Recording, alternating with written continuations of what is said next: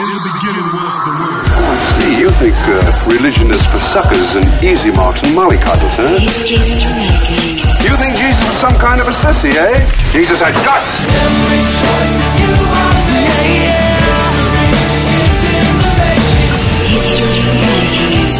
are Hi, and welcome to History Makers. I'm Matt Prater. Today we're speaking to author and speaker David Heenan. Now, David's just recently spoken at New Hope Brisbane, and I've read his book, The Skeptic's Guide to God. Now, it's a Koorong bestseller, and it's a fascinating book for anyone who is skeptical about God. So if you're skeptical, or you know someone who's skeptical, maybe you should tune in and have a listen to what David's got to share with us today. Firstly, David, welcome to History Makers, and can you tell us a little bit about your upbringing? Your father was a Presbyterian minister. What was it like, and did you travel around a lot? Yes, Matt. Well, as a child, we did move around quite a lot, and from country to country. But I can remember as a kid being brought up in Geelong, and then my father or family moved up to Sydney, and then he was compelled to take us then to Scotland, of all places, and very northern tip of Scotland, very cold, and that's where I finished my schooling. And that's where I started my working life too. Okay, now one of the things that we have in common is we both have a background in advertising. I used to sell air, I used to sell radio ads, and I remember how excited I was when I get to meet with an advertising agency because they had all the big clients. Now, some of your clients you used to have were, the Australian newspaper, Castrol, IBM. You had some quite well-known clients, and I love your background because you're very good at photography and the creative side of things, also copywriting, and also the strategy behind an ad campaign. Tell me, how did you get into advertising, and what was it like in that industry? Well, back when I got into it, I was fascinated to read a book called The Hidden Persuaders, and it really gave an insider's view of the advertising industry, and a lot of people aren't really aware that there is this huge industry.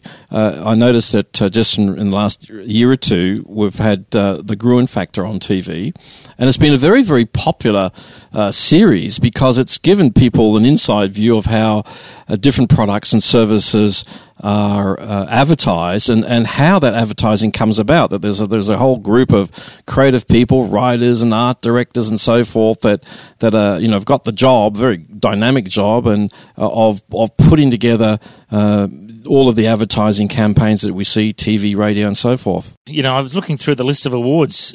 You worked for McCann Erickson in Europe, the USA, and Australia. Won over 25 international and national awards for creative excellence. You've written and photographed series of books on the Great Barrier Reef. Now, I had a look at some of the photos. I think it was linked to your website or something. I saw them somewhere. That must have been an exciting part of your life, travelling around, suffering, for the art, working in the Great Barrier Reef. What was all that like? Oh, well, look, it was a tough job, but somebody had to do it. I worked, obviously, as a copywriter in the advertising industry for quite a few years, and then as a creative director. I also have written and photographed half a dozen books, and the appeal of doing a book is that you're your own client. When you're working in the advertising industry, you're creating something on behalf of somebody else, and the client is often saying, well, I want this or I want that. But when you're working on a book, you have basically no parameters except what you choose to do, so that made it a lot of fun.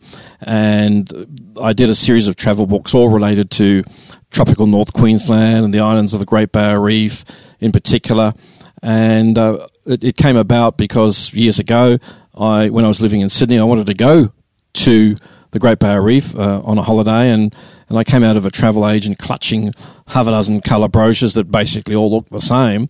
And at that point in time, there was no guide to each of the islands, which absolutely amazed me. And so, a bit like renovating your first house, I naively said, well, if nobody's ever done a guide to the Great Barrier Reef Islands, I'll do it. And that was my first book project, which, it was just a very enjoyable task, if you like, and entailed me travelling around the 18 resort islands and seeing them firsthand and flying over them and walking around them and, just documenting, if you like, all the attractions of each of those islands. Now, I've heard you speak recently and seen your presentation. You know, you're very visual. You've got lots of great video clips and wonderful graphic design on the PowerPoint presentation. And you present a message that a lot of Aussies need to hear, as far as I'm concerned. You know, one of your overwhelming desires is to present the massive evidence supporting the existence of God. Now, this has come out of a long life of searching for you. You used to be quite sceptical. Tell us what happened. How did it all change? Yes, I was put into a situation where I had financial problems, not on my own making. I'd split up with my wife, and I already suffered burnout too in my career. It's a bit like a brain surgeon saying, well, I don't want to be a brain surgeon anymore. Well, then he's not really qualified to do anything. And so those serious questions or circumstances on three fronts all occurred within a pretty short space of time.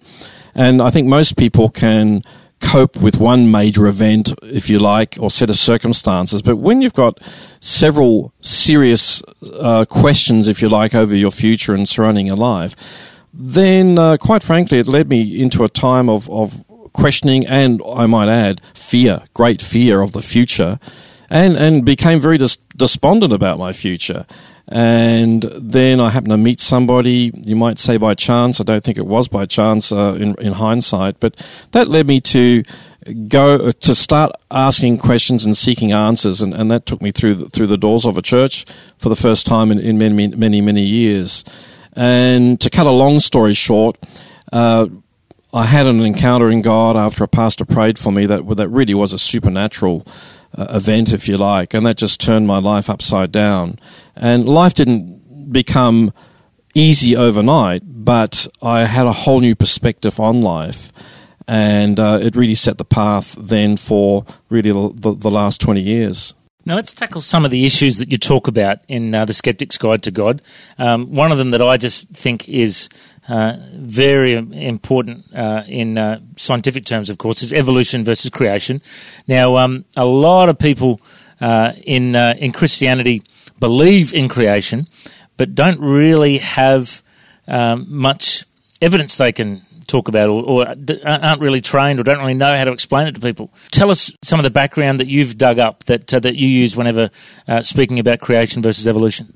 Well, having come to the realization that God is indeed real, after a number of years, the evidence for his existence became more and more compelling, and in terms of quantity as well. And I just felt compelled to put together a book which, is called The Skeptic's Guide to God, that really was intended to present an array of evidence as to why people can confidently, first of all, believe in God and trust in God. So I cover areas like archaeology and many different areas. But coming back to your question about evolution, of course, the theory of evolution is exactly that. And sad to say, many people out in the world at large don't realize that it is still simply a theory, not fact. And that's the point, that for really almost generations now, evolution has been taught at schools and the textbooks as if it were fact, not theory. But the truth is that evolutionists have never been able to make the facts fit the theory. And it's very interesting to note that Darwin, for example, when he came up with his theory, realized that the fossil record did not support his own theory, but surmised that later discoveries would fill in a whole bunch of gaps.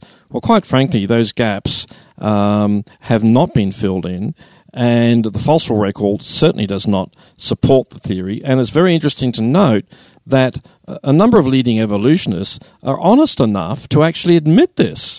So there was a quote you shared from Professor Sir Fred Hoyle. Do you want to share that one with us? Yes, this is an eminent scientist, and it was. This is what he said: if you believe the information content in living systems to be the result of chance, i.e. the result of evolution, then you believe that a tornado can go through a junkyard and assemble a jumbo jet.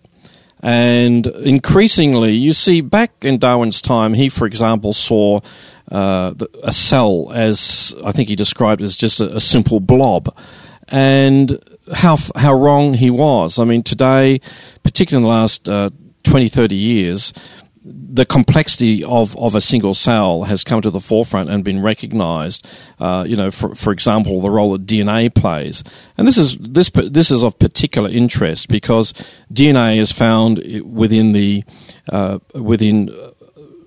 virtually every living cell, and it essentially programs life. And what many people don't realise is that DNA is essentially a language. It's made up of a language with 4 letters, and it's how those 4 letters, if you like, are placed that programs our body and its development and functioning. Now, where did that program or language come from? And it's not a physical thing. I like to use an analogy. You might have a radio, and the radio itself is made up of physical bits and pieces and substances. But the programs that are related to it are mental in origin, as is any language. So the giant question which evolutionists have never been able to answer is, where did this language or programming within DNA come from?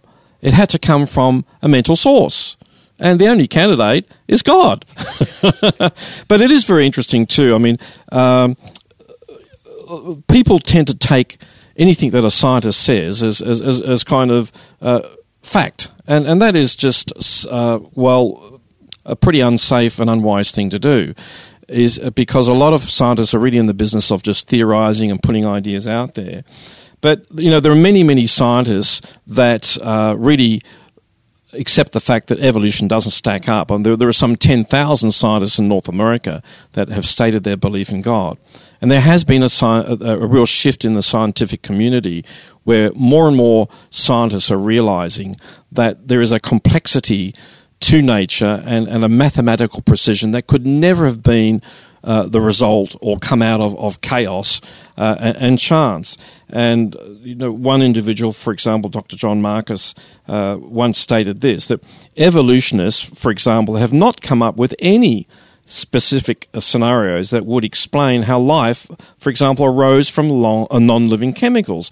The stories that are put forward are like fairy tales with some science thrown in to make them sound educated. And so too many people have and are being hoodwinked by evolutionists. At the end of the day, most evolutionists embrace it for philosophical reasons, not scientific reasons.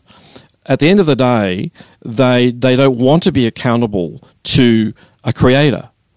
And so what alternative have they got to explain why we are here on this planet? Evolution is the only scenario that enables them to discard God and the fact that then, yes, we may be accountable to our Creator. The other thing I loved hearing you speak about was the evidence of Moses crossing the Red Sea. They actually found some remains in the bottom of the Red Sea. Tell us about that. Well, on the seabed, there is a place called Nuweiba, and there's a very interesting underwater feature that it's essentially like a natural underwater bridge that crosses or is underneath from one coast to the other. And what's been found down there in recent decades are the remains of many piles of skeletons of both human beings and horses. And you may remember the biblical account where the Israelites were escaping from Egypt. The Pharaoh then reneged on his deal. He wanted to take them all back into slavery. The Bible tells us that Moses parted the waters and the Israelites escaped across, and then the waters resumed where they were, and we're told that Pharaoh and his army were drowned. Well, isn't it interesting that they've found the remains of many skeletons of both horses and human beings, but furthermore, they've found the remains of ancient chariot wheels, and there's a fascinating aspect to this because they found, or have found, buried in sediment, crusted by coral, chariot wheels of 3 different types. One with a number with 4 spokes, some with 6 spokes, and others with 8 spokes. And different ancient sources verify that 8-spoke chariot wheels were only ever made within a relatively short time within Egyptian history. And it happens to be the era in which the Exodus took place from Egypt. So there are many cases of archaeologists unearthing evidence that do support biblical accounts that many people like to dismiss as myths. Well, I just love looking for evangelistic tools or apologetic tools that you can hand out to people and discussions with people over the years. So I really appreciate you sharing that with us today.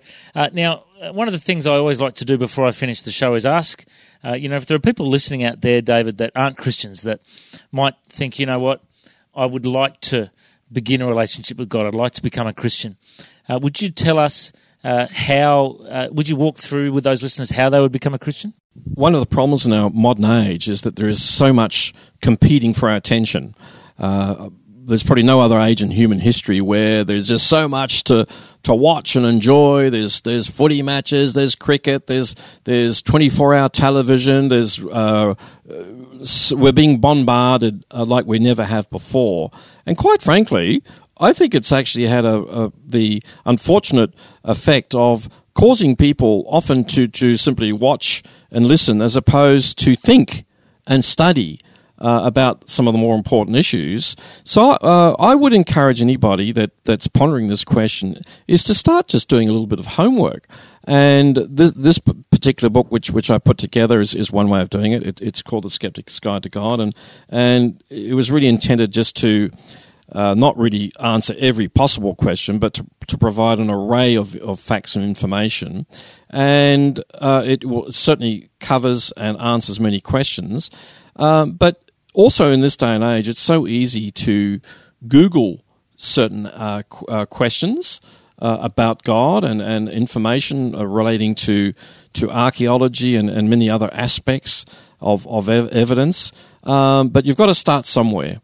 And actually, a pretty good place to start is going to your local church. And may I suggest that I like to think of churches as a little bit like restaurants. You've got varying churches, as you do varying restaurants, and you've got in terms of restaurants, you might have fast food restaurants, and then you've got silver service restaurants up the other end with great food, highly nutritious, and great service. Whereas the other end, it might be kind of tasty but low nutrition.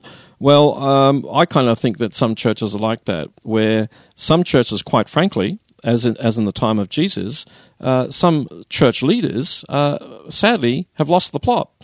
And so I would suggest that you visit 3 or 4 churches in your local area. And I believe that if you're generally seeking answers, that you'll find one of those churches that will be providing those answers in the way that they should be provided. Mate, well, I just want to thank you so much for your time today. And if people want to find out more, the website they can go to is www.davidheenan.com. That's DAVIDHEENAN.com. And there you'll find more information about David. And, of course, he's available to speak at churches and schools and universities and bar mitzvahs, all over the place. He would love to come and share with you today. He's a good speaker too. Mate, I reckon you're a history maker. Thanks for joining us. Thank you very much for the opportunity. If you'd like to download this interview, just go to www.historymakersradio.com. And also you can make a donation if you'd like. I'm Matt Prater. Have a great week. History Makers.